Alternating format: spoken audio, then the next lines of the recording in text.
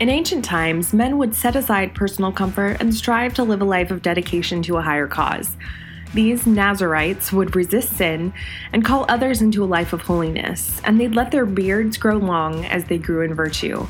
So in honor of these great men, each November, a bunch of guys started getting together online and focusing on growing in virtue and growing out their beards. Well, now, for the second year in a row, we are also gathering as women to get a taste of the Nazarite life this November. We're going to focus on growing in community, growing in virtue, and letting a little bit of vanity go by sacrificing one aspect of our personal grooming for the month of November. This year, we launched a podcast for the Nazarite Challenge. This podcast, Virtue Riot. My name is Jill Simons, and I'm so excited to be joined today by Allie Hoffman from the Oodles of Doodles.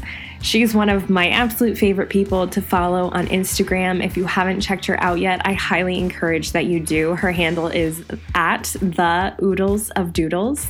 She has such beautiful and uplifting hand lettering on her account every single day, and she's going to be with us today talking about the virtue of prudence.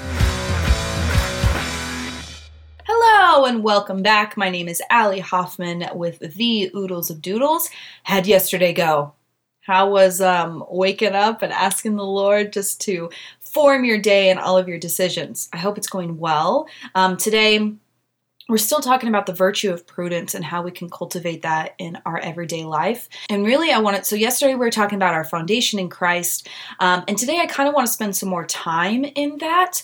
And that when I think about my relationship with God, and when I think about that, when I seek God first above everything else, that the decisions that I make kind of form how I live my life.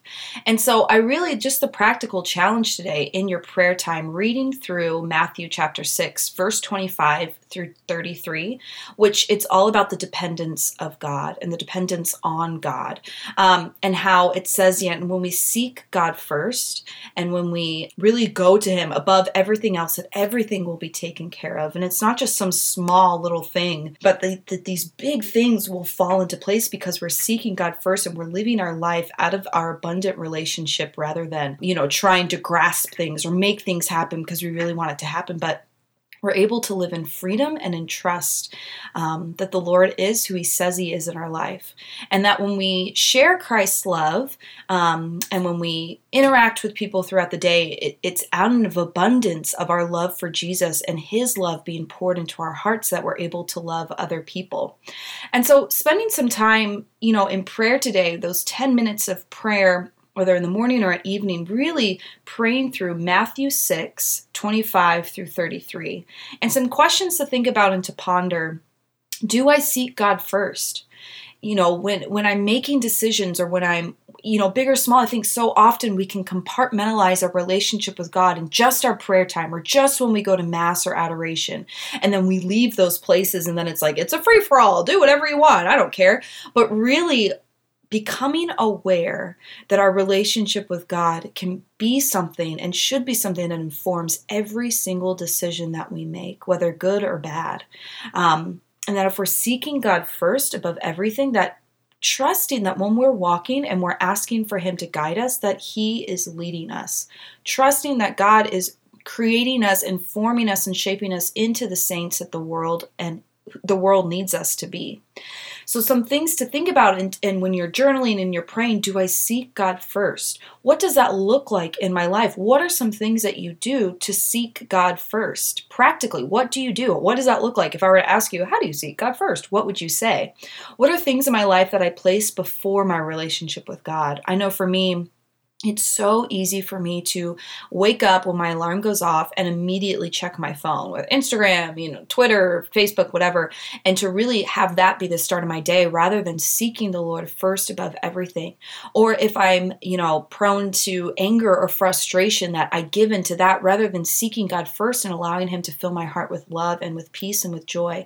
And not saying that human emotions are bad or anything, but if that continually clouds my life and I allow that to seep into my heart and I live out of that rather than the peace and joy that the Lord is offering me, then that's not living in freedom. And so reading through Matthew 6:25-33, as well as, here's another very practical way to cultivate the virtue of prudence.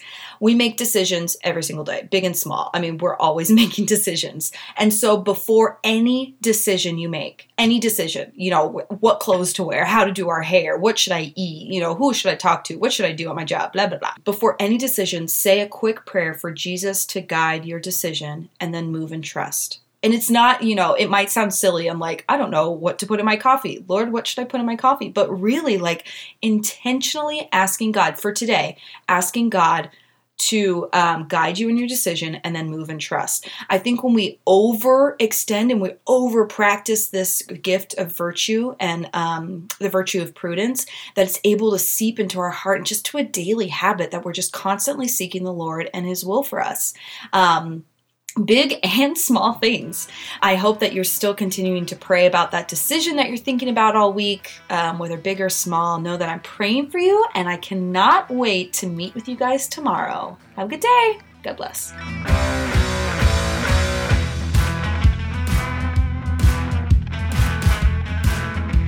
Thank you, Allie, for calling us to a life of greater virtue.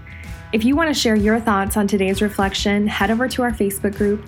And if you haven't visited the group yet, you can find the link in the show notes. If you'd like to find out more about Allie's beautiful ministry and her art, you can head over to etsy.com/shop/the-oodles-of-doodles. Or once again, you can check out her awesome Instagram account at the-oodles-of-doodles. We want to thank our sponsors for the Virtue Riot and the Nazarite Challenge: Catholic Balm Co., Pink Salt Riot, eCatholic, and the Franciscan Friars of the Holy Spirit.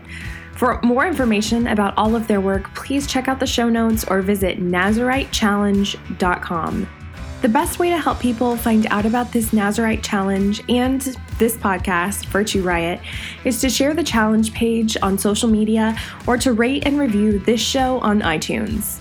And if you rate and review this podcast for this month only, you'll be entered into a chance to win a year's worth of free products from Pink Salt Riot, which you want to win.